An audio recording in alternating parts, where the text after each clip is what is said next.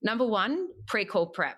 Number 2, making sure that you build rapport and have an agenda. Number 3 is qualification and understanding priorities. Number 4 is summary and getting agreement on what you have just listened to and being on the same page. Number 5 is the pitch.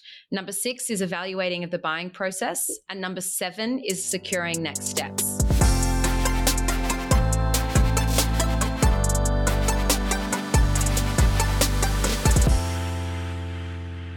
Welcome to the Asia Growth Forecast by HubSpot, a podcast where we dissect successful sales strategies of fast-growing brands and show you how to grow your business in Asia. We talk with sales leaders from brands like Neom, Aspire, VMware, and Asana to uncover the secret sauce behind their sales motion and understand what it takes to win the hearts and minds of buyers in this region.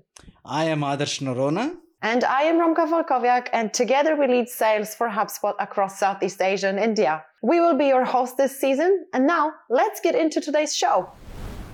Hello everyone, welcome back to Asia Growth Forecast. Today we have an exciting and important topic for you. We're going to be talking about discovery calls. And in the world of sales, getting your discovery call right is an extremely important step to success. So today, we will not only talk about frameworks and strategies that make for a good discovery call in the region like Asia, but we will also listen to snippets of real-life discovery calls and extract lessons from it. For today's episode, I am joined by Madison Carmody, one of our long-standing senior sales managers who you heard from in one of our previous episodes of Asia Growth Forecast.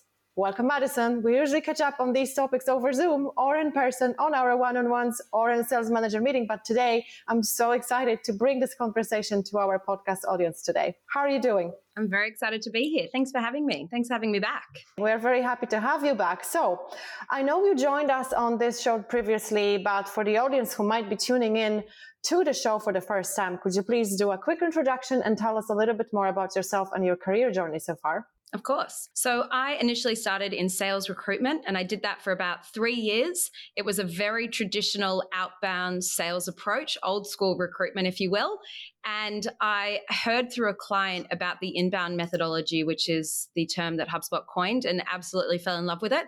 So fortunately, I was able to move to HubSpot at a really fantastic time when we were opening up our APAC offices. So I started in our Sydney office about 9 years ago as an account executive, and then I moved a couple of years later to Singapore to launch our office here and the sales team as well. So now I lead the direct business for the emerging markets part of our region, which is predominantly Malaysia and Philippines.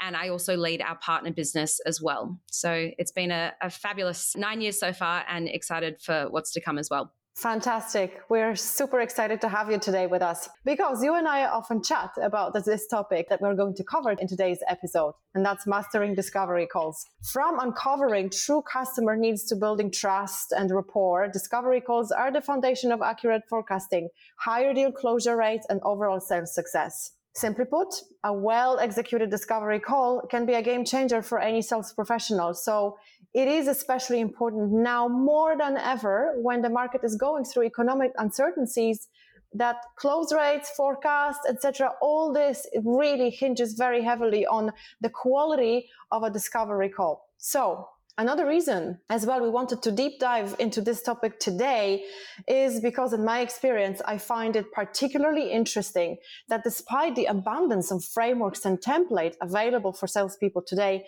many reps are still running mediocre discovery calls. And hopefully with today's content and the frameworks that we have to share with you, with the audience today, we can change that at least a little bit. So Madison, before we deep dive into discovery call, can you tell us what is the real goal of a discovery call in your opinion? So this is such a meaty topic. The reason why I'm so excited about this topic is that the discovery is by far the most important part of the sales process. You can nail every aspect of your sales craft, whether it be prospecting, your call outreach, you can have the best product knowledge. But if you can't master the discovery, there are so many things that will be consequential because of that. You're going to be wasting so much time. And so for me, discovery calls really set the trajectory of your deal and will determine how you do everything else in the sales process. And what I love about the modern sales process is that you are all about adding value and really helping. Today, our goal is to really understand and identify a prospect's problem and whether your business can solve that problem conceptually. To really simplify the 3 things that I would be thinking about around a discovery. Number 1, does the prospect have a problem that you're looking to solve? Number 2, is it something that your business, your product or service can actually solve? And number 3, do they need to solve it now? And if so, why? If you can understand and answer those questions, you know that you've got a real business problem that you can solve with your prospects. You know you've got a legitimate deal. Are there any set of skills that you think sales reps can develop which will help them to be, let's say, 10x better at running the discovery process? And when I think about skills to be able to master when it comes to building really strong and really engaging discovery calls, ultimately, sales is very much a combination of art and science. I think everyone on the call is going to know that today. Mm-hmm. But they say sales is really a numbers game, which in one hand is very true. But ultimately, if you want to be able to constantly improving and mastering your ability to see success, you need to be able to constantly be getting feedback on your discovery calls. You need to be able to start improving different skills that will enable you to have better conversations. And by doing that, you can have a higher win rate, you can have more engaging conversations, you can be spending your time with the right prospects, and ultimately just be a lot more successful in your career. So a couple of things that I wanted to share in terms of skills. Number 1, point blank communication skills. Written and verbal are so important. And there's a few things within that I always try and work through. Number 1 is storytelling. Mm-hmm. The power of story is so much more memorable than a statistic. And people often relate, and that social proof is so important when it comes to sharing an experience about an existing customer that you've been able to help who had a similar issue and relating it back to the current prospect who you're trying to help with the problem that they're having. The other thing that I think is really important is that in my experience, EQ or emotional intelligence is also very important for you to be able to determine who you're selling to and how you can relate to them. So that's really matching and mirroring different personality types to be able to suit that individual. Mm-hmm. So, for example, the way that you sell to a champion who may not have authority to buy might be very different to how you speak to someone who is in the C-suite and can make a decision or the ultimate decision. The next thing is active listening. I want to dive deeper into this today because active listening is the key thing that you need in order to really understand if you're actually on the right path with a prospect that you're speaking to. And the next one is business acumen, is the ability to be able to combine experience, knowledge, perspective, and awareness to make sound business decisions. So it's really a combination of things that takes a lot of practice and experience, but it's practicing good judgment. It's the capacity to consider a holistic long-term view of organizational needs and pull that back to the conversation where you're adding value to a current problem that you're speaking to a prospect about. And then the final thing that I would say is relationship building, which sounds obvious, but that power of the relationship is so critical, especially in competitive deals. People buy from people, and you need to have that relationship in order to be able to uncover a good conversation with the people that you're selling to within an organization. There is lots of different skills. There is a reason also why so many salespeople are still struggling with having a great quality discovery call. So just to set the scene a little bit more and help our listeners to become better in that skill set, can you give us a framework for what does a great discovery call looks like? For us, and the framework that I find to be the most successful is for you to be able to have guardrails around what steps you take throughout the entire conversation. So most successful reps that I've seen take a process that is relatively fluid in the way that they conduct their sales conversation. So it doesn't feel scripted. It doesn't feel interview style based. It feels very natural, but the people who are mastering the discovery have a very rigid framework that they're taking them through, which makes the prospect feel like they're in control of their buying process, but really the sales process is dictating the conversation. The sales rep is dictating the conversation. And the mastery of a discovery is based on the framework that I'm about to share. There are 7 steps. I'm going to run you through them. Number 1, pre-call prep. Number 2, making sure that you build rapport and have an agenda. Number 3 is qualification and understanding priorities. Number 4 is summary and getting agreement on what you have just listened to and being on the same page. Number 5 is the pitch. Number 6 is evaluating of the buying process. And number 7 is securing next steps. So to double click on those 7 steps, I want to walk you through just a quick overview of what they typically look like and where I've seen the most successful reps be successful. So the pre-call prep, I think, Romka, we should definitely dive into this, but really this is all the work that happens before you even get on the phone with the prospect or the existing customer. You don't want to be that person on the phone asking questions that you could have found out from the internet. The power of prep is so important for social proof, contextual storytelling, and it also just shows that you've done your research and you care about this prospect. Yeah. So I talk about 3 things when it comes to prep, what I've seen work in the past: the history, the company, and the people. So when you're looking at the history, do we have an opportunity, or have we had an opportunity with this prospect in the past? What was the use case? Why didn't they buy? Was it competitive? If it's a company, just understanding how they make money, how do they operate, who are they selling to, have they raised money, do we have an existing customer that we're already working with that we can reference to build credibility and more social proof? And then, of course, people, which is mutual connections and understanding a lay of the land of who's who within that business. Yeah. The next piece is rapport and the agenda. So rapport is something that I feel most people give it a bit of an oversight. They sort of roll their eyes to the idea of rapport, but I think it's so important. You want to be genuine and relevant. And like we spoke about, people buy from people, and that relationship and that rapport will go a long way, especially in competitive deals. And ultimately, the agenda is just a verbal agreement between you and the person or group that you're speaking to.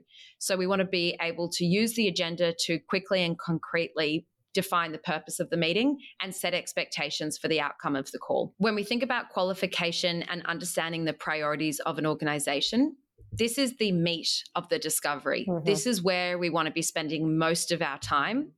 And this is where the active listening really kicks in. So according to Gong, it's top performers listen more to their prospects with a talk to listen ratio of 46 to 54 during discovery calls. Oh, wow. Interesting. And it tells you something. It means that the person is in control of the conversation, asking great questions, getting a bunch of information, not trying to pitch and just, sling features, as I mentioned earlier. The power of listening is demonstrated by having these great conversations and really you have 2 eyes and 1 mouth. And we want to keep it that way in a discovery call. And qualifying a prospect, really, the goal is just to ask a string of questions to explore if they're a good fit. The next couple of things is summary and agreement, making sure that we recap what you've heard to confirm alignment.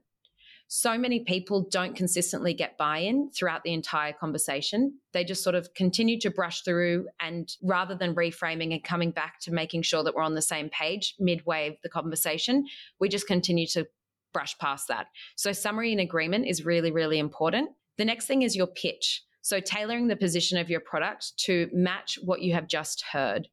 There are so many different things, and I'm sure, Romke, you've heard this as well, whether it be a transactional deal or a large, very, very complex deal. We have the power of using that discovery as the cheat sheet of information of how to frame your product based on what you've just heard. Where people go wrong is really listening to an amazing amount of information from your prospect. And then when it comes to the pitch, doing a one-size-fits-all, which tends to really dilute what you've heard. It doesn't create for an impactful solution because you're not tailoring anything to what your prospect has just said. So the pitch is really important to be able to tailor that conversation. And then the next 2 things is evaluation and buying process. This is where we're asking for feedback and getting the decision-making process. And of course, next steps is essentially locking in the next meeting, making sure the right people are in the call, and setting the agenda up front. This is what a perfect discovery call looks like. Now, in your observation, Madison, can you tell me, where do you see reps usually going wrong with discovery calls, and what is the impact? That there is a sales process and a buying process. And the reason why you hear salespeople being so successful is because they have practiced. Yeah. And sometimes I find when you have lots of different discovery calls or you've been in the game for a while, you sometimes can go through the motions. Yeah. And for me, what I find is you've got to think about the prospect who's entering into their buying process for the first time. They've never heard your pitch. They've never been asked that question. They've never been challenged on the way that they think about their business problem. As we've mentioned, the goal of the discovery is to truly understand if there is a problem that your product can help solve. And so for me, going through the motions and having a mindset of trying to close rather than qualify are the things that tends to go wrong. The only other thing that I will mention is that similar to any sport, the way that we improve is by reviewing what has worked and reviewing what hasn't worked and making tweaks around that self-assessment. One thing that I've seen average performers do is bypass any sort of self-reflection. So where I see them going wrong is that they don't review their own performance enough. They don't ask for feedback. They don't have a mentor. They don't coach. They're not coachable, or they're not asking for coaching, and they're not listening to how other people are successful. Especially working from home, we need that sort of analysis because we're spending a lot of that time solo, and essentially we're going to be able to make a lot of mistakes because we're not getting that feedback. I think that's very true. Especially, I can't agree more with your last point here. If we're trying to get better at something, it's always good to have a mentor. It's always very valuable to be able to ask for coaching. So to all salespeople out there, think about it. Ask your colleagues, ask your manager. It's good for you to try to see yourself as well, how you are performing on calls with customers when it comes to discovery call. And I'm sure there's going to be a ton of learning. And the other piece as well is, just like we mentioned a few minutes ago, there is an impact. There is a huge impact when it comes to running a good quality discovery call. Your pitch is going to be tighter. And the moment your pitch is tighter, then the value of your product shines through much stronger, and that is going to increase the win rate in your deal. Then also, not doing a good quality discovery call also can lead to a much longer sales cycle in that particular deal and a conversation with that particular customer, probably longer than it has to be. And then you also, if you're not focused on your own coaching and skill development, you will start making, or you will just continue making the same mistakes over and over again without really knowing what goes wrong. Absolutely. And the thing I love about sales is that you can do the same call multiple times. You can have so many opportunities to practice and master, but where people go wrong is not taking the opportunity to actually slow down and look at where they could have improved. So using it as a way to continue to be open to learning and seeing every call as an opportunity to improve is the where I see the most successful reps having that level of that mindset to improve. For those companies that are publicly traded companies, it's just very easy to reach into their annual report and to really read through some of the strategies that they have had for the year and strategies that they will be focusing on in the future. All is in there, and probably in the first 8 to 10 pages of the annual report. Annual report, I find, is always very scary for sellers. It really shouldn't be. We don't have to read through all 120 pages of numbers. That is not necessary. The first few pages with the strategy, with the letter from the CEO, there is already abundance of information that can be utilized during that conversation. Mapping your stakeholders is another element that is extremely important. It is important to know who do you need to connect with during the sales process, who is going to be part of the buying decision, and who is the ultimate decision maker. Another piece when it comes to information gathering that usually I feel salespeople are really riddled with: how do I know I have enough information? Have I gathered enough, or I don't have enough and I need to still ask many questions? And that can lose a salesperson in that discovery call that starts feeling like interrogation, because they just keep asking. and it doesn't have a great feeling on the other side when you are a customer and you just need to keep on giving and relieving more and more information. I think it's a really good point where it starts to feel interrogative. And especially for new reps, when we haven't got a lot of experience, you might just use the script that the business has given you and you just ask every question under the sun. Absolutely. But we know that, especially when you're speaking to C-suite, they don't have a lot of time. A lot of businesses will not just reach out to your business, they'll reach out to multiple companies. So that prep work that it takes to understand and make assumptions before you even get on the call of what are the questions that are going to be the most relevant, I think is absolutely critical. So one thing that I've found to be really, really successful is making sure that people that are asking the questions, the sales reps that are asking the questions, they need to go deep on a problem and stick with that one problem rather than going so wide that you cover everything, but you actually get nothing. Absolutely. And then the relationship suffers. And then that person doesn't want to take another call with your salesperson because they just didn't feel great during that conversation. The other thing as well is that we need to probably most of the time do it more than once, because discovery process is not just one discovery call. It is most likely, especially in upper part of the mid-market business and in enterprise business, more than just one stakeholder. What is interesting for us to know, I'm just going to share quickly a data, shows that on average, there are 9 people taking part in a decision process for a purchase. For smaller companies, most likely it's going to be 2 or 3. For larger companies in enterprise business, it might be even 20 or even more than that. So if you have on average 9 people taking part in the decision-making process, discovery call cannot be just one with one person. It will also call for having your stakeholder suite covered when it comes to discovery perspective. So we need to be able to build that relationship in a strong way, and that's not through interrogation. So going wider and asking for that point of contact to broker an introduction, especially if they're a champion to different departments or different key stakeholders, is absolutely critical to make sure that you are not just solving one person's problem, but you're going wide within that whole organization. Before we move into the next segment, here is a quick word from HubSpot. Is your software bill out of control? You're not the only one considering a breakup with your tech stack right now. Let me introduce you to HubSpot CRM.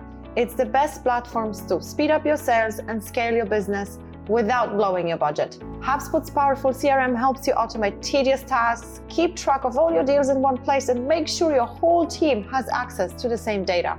And best of all, you can try before you buy. No commitment, no hidden fees, not even a credit card is needed to sign up. Learn more at HubSpot.com.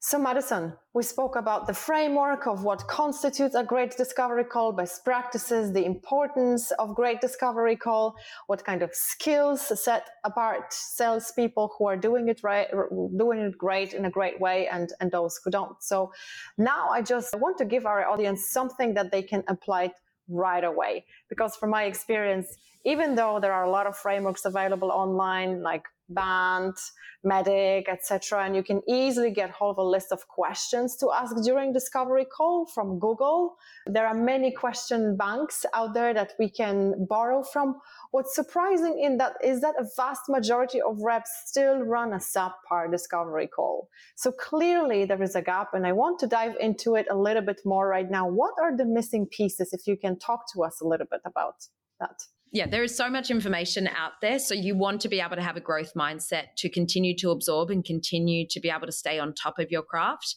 But for me, what I wanted to dive into today was a few examples of the 1%ers that may sound elementary, but if you can master these, you have so much more control over your process and so much more value that you can add to the businesses that you're speaking to, because you are truly mastering that experience.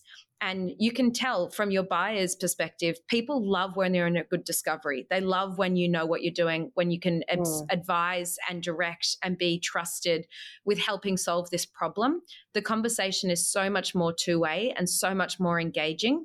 So today I want to give a couple of different examples of how you can set the stage for more control in your discoveries to ultimately lead you to more success. I'm wondering, Madison, I'm going to put you on the spot a little bit here, if you have any snippets with you today that you could share with us as best practice. I definitely do. And the reason why I did that, it's all theory unless you can hear it in real life and apply it in your sales craft. I'm going to give some examples of what different agenda settings sound like. And then hopefully, Ramka, we can go through and dissect them together. Maybe to set the stage just up front. So the agenda is very, very critical. And the reason being is that it establishes rapport, it inspires trust, and it builds efficiency. So many people overlook this step. And what that means is that we often get off topic or lose control. And if you've set a really good agenda up front, you can come back to it at any point of the conversation so that you can regain that credibility and control while engaging in a discovery call. Great. Okay, let's do it. For sure, yeah, happy to share more because actually previously I also did reach out to share about how HubSpot actually helps the travel and hospitality businesses with like their marketing or their sales goals. So yeah, really happy to be able to like share some like examples today, but also to understand from your side how you actually marketing doing your marketing, what like tools you are currently using and how that's working out for you.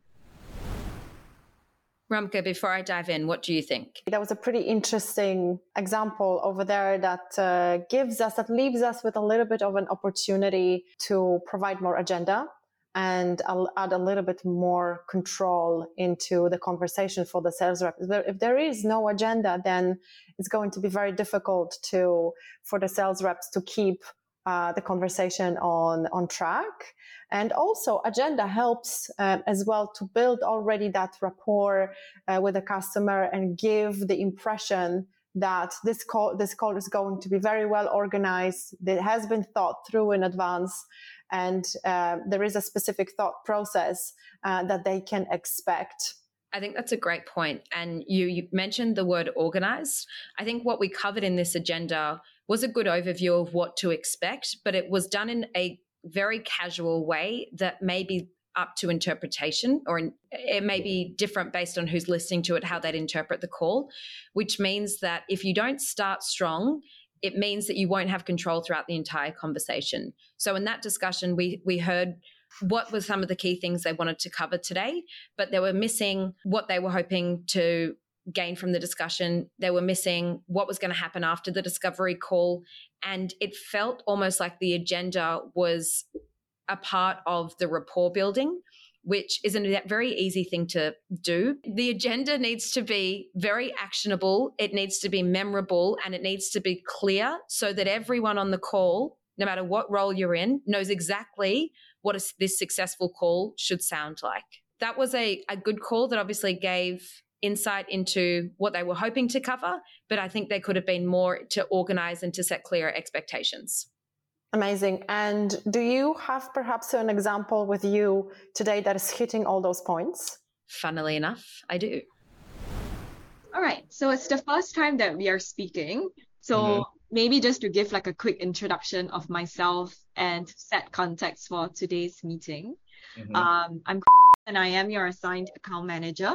Now, this is our first chat, right? So typically for the first time, we just want to keep things quite discovery and exploratory.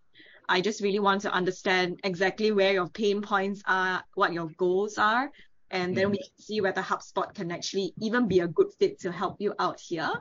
So the end goal is that hopefully by the end of our 30-minute session today, we can figure out whether HubSpot subscriptions can help you out. And if so, which one it is and what the investment required will be like.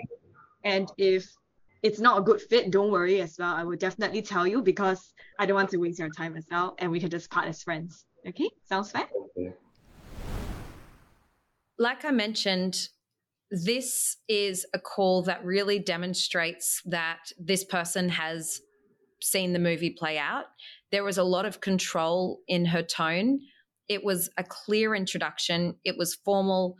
It very much sounded like she had done this before and was in control of the discussion. What I found as well, what I really liked about this is that it also demonstrated exactly what needed to happen. So basically, she also set the expectation that she was going to qualify if they were a good fit for HubSpot, rather than them just being a person who's coming through the sales process who is probably going to buy this product. So I thought there was a really nice trust that she had built through the way that she set that agenda. Yes, definitely. I absolutely agree with that. There was full control over that beginning of the conversation. And also what I really liked about it was that there was an expectation set that we are here to help you. We're going to talk about the pain points and goals, and hopefully we can align. But if we don't, then we can part as friends as well. And that's what I really liked about it a lot here, because it also doesn't put a pressure on the conversation. It also immediately makes you feel that, yes, it is going to be a conversation, not an interrogation with many questions fired up towards the customer. It is really more of a conversation about the goals and challenges. I really loved it. Me too. The only thing that I would say both calls didn't have, which I find a lot of people miss, but it helps with the talk ratio, is asking an open-ended question after you've set the agenda to get the prospect speaking first. Because often there can be a bit of an awkwardness going from a really formal agenda to a discovery questioning, which is usually the next step after you go from that discovery. So one thing that I would always suggest is asking questions, an open-ended question like, what are you hoping to get out of this call? Or how can I make this a productive use of your time? What are the key things that you're hoping to take away from the discussion over the next 60 minutes or whatever the conversation length is? Exactly. That way you can start the conversation where you can meet the prospect where they are with hitting the most important things first. And it really is a beautiful opener to be able to start an interesting dialogue. And the prospect, of course, then feels heard because they are diving straight into the things that they have shared are the most critical things for the conversation. Let's shift gears a little bit. We spoke about active listening as well. And that's something that is not exactly very tangible when it comes to trying to improve as a skill, right? So would love to see if you have any snippets for us today to share within the area of active listening as well. I think active listening we've touched on a little bit today, but it's really comes down to the qualification and understanding of business priorities. If you're not active listening, if you are going through the motions, you tend to miss the meat of the discussion. And so what I'm hoping that we can do today is actually go through a snippet where the prospect, if we can listen to that part of the conversation, actually feels so validated and so heard after this recap. So many times in life, we are not listened to, we are not heard, we are not understood. And when someone, especially in a sales environment, can re-paraphrase what you have said and that prospect really feels heard, there is such a power in that, because all of a sudden this person is going, oh my goodness, this person's listening to me, they get me, they understand, and they're here to help. It's a game changer. So what I'm hearing is that hasn't exactly been generating the best traffic for you, and even if they have, your cost per acquisition seems to be higher than the average lifetime value of that customer that's being acquired, which is why right now, rather than relying on paid marketing to bring in the sign-up, your salespeople you are looking to build up sales team to actively reach out to these sellers on Lazada and to prospect them. Is that correct? Yeah, you got it bang right. That's right. Yeah. It's such a great example of summarizing and paraphrasing, which is very often missed as deemed as unnecessary because it repeats just the same thing as the customer said. But the thing is that we do not always understand exactly what the customer is saying.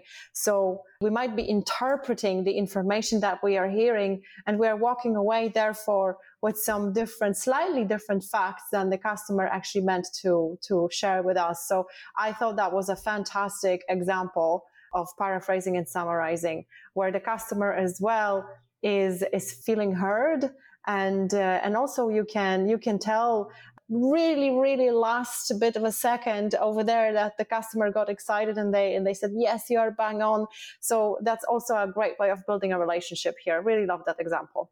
So the other thing that I wanted to mention that I have found worked really well to get your prospects speaking about a problem that you know that you can help with is using a hack or a tool that is repeating 1 to 3 important words. Sounds very simple, but often we want to sound credible. We want to sound important. We want to sound like we know what we're doing. And with that, we use lots of big language. We craft these really beautiful, intelligent questions, which sounds great, but really it's a lot easier if you just repeat and paraphrase what your prospect has said. So for example, if a prospect says, oh, it's hard for us to measure ROI as we've got so many different systems and it's really time consuming trying to pull off all the info we need to determine what's working and what's not. The sales rep, all they need to do is to reply, time consuming, and the buyer will say, yep, it takes days of manual work to present our monthly report and it's often not telling the full picture.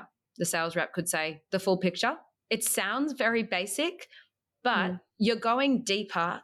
You're using their language, you're acting with a level of really interested curiosity, and it will force the prospect to tell you more, which will get to the heart of the problem that you're trying to uncover in the first place. I love this hack. Absolutely, absolutely love this hack. And I think that a lot of our listeners will be able to draw on that and start using it immediately. Let's switch gears to evaluation and buying process and securing next steps. I think that was also one of the more important pieces of discovery call process that you mentioned. And do you have any best or better practices to share on that one? This is where I spend a lot of my time coaching. And you think about, as a sales leader, leading indicators versus lagging indicators. A lagging indicator, what you'll see in your sales team is a lot of deals getting stuck, or there is a bottleneck within your sales process where the entire sales process has been done. You're at post-demo stage if you're in the SaaS world or selling a product. And the only thing to do left is to be able to get the prospect to sign. And for whatever reason, the prospect feels like it's fallen off the face of the earth. You can't get in contact with them. They're not replying. They've gone completely cold. And the sales rep often is sitting there wondering, what did I do wrong? That is a lagging indicator. The leading indicator is actually not doing a good enough job on the discovery to be able to dig into the evaluation process and identifying the next steps in order to continue the conversation. Often we need to be looking at the discovery and those next steps in order to regain control after the discovery call. So one thing about securing next steps is a tactic that I find works really well is the give-get. Everything in sales is the give-get. And that's where you can inch closer to the close at the end of the day or the end of the sales process. And so for me, one thing that I'll often find reps do is that they give all of their information away. They'll give everything. They'll give the demo, they'll get executive sponsorship in, they'll go above and beyond to help with setting up a trial, but they're not using that give as an opportunity to get something in return. And a get might be understanding what the decision-making process would look like, or not getting a decision maker involved in the conversation, or not locking in next steps for what happens after the demo or the trial or whatever it may be. So we're going to listen to a quick snippet that demonstrates the use of give-get to help with driving the conversation forward. I'll send this across to you so you've got it and you're welcome to share it with your team. If there's questions, feel free just to reach out to me. When would you suggest we reconnect to follow up on this? I'm conscious I used an example that I did. Trying to practice what I preach here. But by doing this, it helps with ensuring that the prospect isn't feeling like they're being sold. What you don't want to be doing is anchoring around your own time frame because you want to close a deal. You want to be anchoring around a time frame that works for them. So you want to figure out when are they looking to implement a strategy to solve the problem that they're facing, and almost reverse engineer what steps need to happen between now and that date that they've anchored on. So by having these little mini homework sessions, these give-gets, it helps with just creating your process to get one step closer to the date that they've shared with you. And because you've uncovered so much information in the discovery, if you are off base or if your timeline is getting pushed based on what they've shared with you, that gives you an in to basically go negative to say, hey, you mentioned to me last time on the call that you wanted to implement this strategy because of X, Y, Z. And if you don't, something bad is going to happen. Implications, consequences. You were going to review these notes with your team. You were going to get your other departments involved in the conversation. It feels like you haven't done that. I assume something's off, or the timeline has changed, or your priorities have changed. Can you tell me more? Great ways of turning back into that conversation with the customer and making sure that exactly you give, but you also are going to get, without really feeling of a transactional conversation, of a selling conversation in progress. I absolutely love that. Thank you for sharing all these snippets. And there's been so many great examples over here of best practices that I'm sure our listeners are going to find plenty of best practices that they can start acting on at the moment. The final thing that I wanted to share that is in relation to the give get, but also more just a mindset when you're thinking about a discovery, is that just because someone has entered into your sales process doesn't mean you need to take them all the way through. So we've spoken about someone going through the motions of going from a connect call to a discovery call to a demonstration to a negotiation call, whatever that process may look like, that framework. One thing that we need to do, and where I've seen a lot of people waste a lot of time, is just going through those motions and not disqualifying along the way. Salespeople have typically a high level of EQ, a lot of emotional intelligence, and they usually have a good read on people. I just wanted to call out that sales reps need to follow their intuition and they need to go with their gut. If they feel like something's off, they're probably right. And often I've done this so many times where we do a recap of a deal that didn't close, or, it didn't go to plan. And the sales rep will turn around and go, yeah, I thought that was the case. I thought that was going to happen. And so my question always is, well, why did you go all the way through? And a lot of it comes down to the hope or the wishful thinking. But ultimately, you need to be able to speak to people who are serious and legitimate, who are motivated to make a change within their business, because otherwise the sales rep is the one who wastes their time, and they're the one who usually will end up being disappointed at the end of the process. So the thing that I wanted to just more call out is, from a time management perspective, you need to, as sales reps or sales leaders, need to really value your own time as much as your prospects.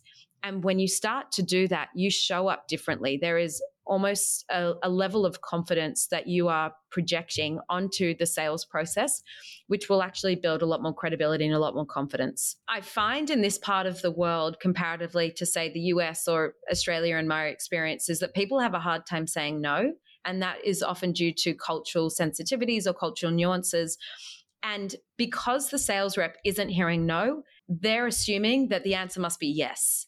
And this is where I find that so many deals go cold, and we end up going from this really consultative, helpful salesperson that has this great relationship with the prospect and is adding all this value.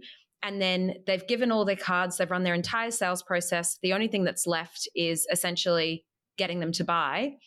And all of a sudden, because the prospect has gone cold, they turn into this pushy salesperson. They go to the old school tactics of harassment, basically, or just continuing to push and push and push. Where really, if we push so many times, one thing I wanted to introduce our listeners to, if you're not already doing this, is going negative. So just because your prospect is saying no doesn't mean that no is the actual answer. That's a very important one. There has been many great best practices, from agenda setting, upfront contract setting, building a relationship with a customer through discovery process, through to qualification, understanding priorities and the best practices around it, where we go wrong, what we should be doing instead, evaluation of buying process, and securing next steps. Thank you so much, Madison, for being with us today on Asia Growth Forecast. And everybody, thank you for listening, and see you soon on the next episode. Bye. Thank you so much. Love being here and love the conversation. Thanks, Ramka. Thanks for tuning into HubSpot Asia Growth Forecast today. If you enjoyed this episode, don't forget to subscribe to the show and leave us a review on Spotify or Apple Podcasts or wherever you're listening to this show. Oh, and one more thing. If you found the discussion valuable, share it with at least one more person who you think would enjoy listening to it. That's it for this episode, and we will see you real soon on Asia Growth Forecast.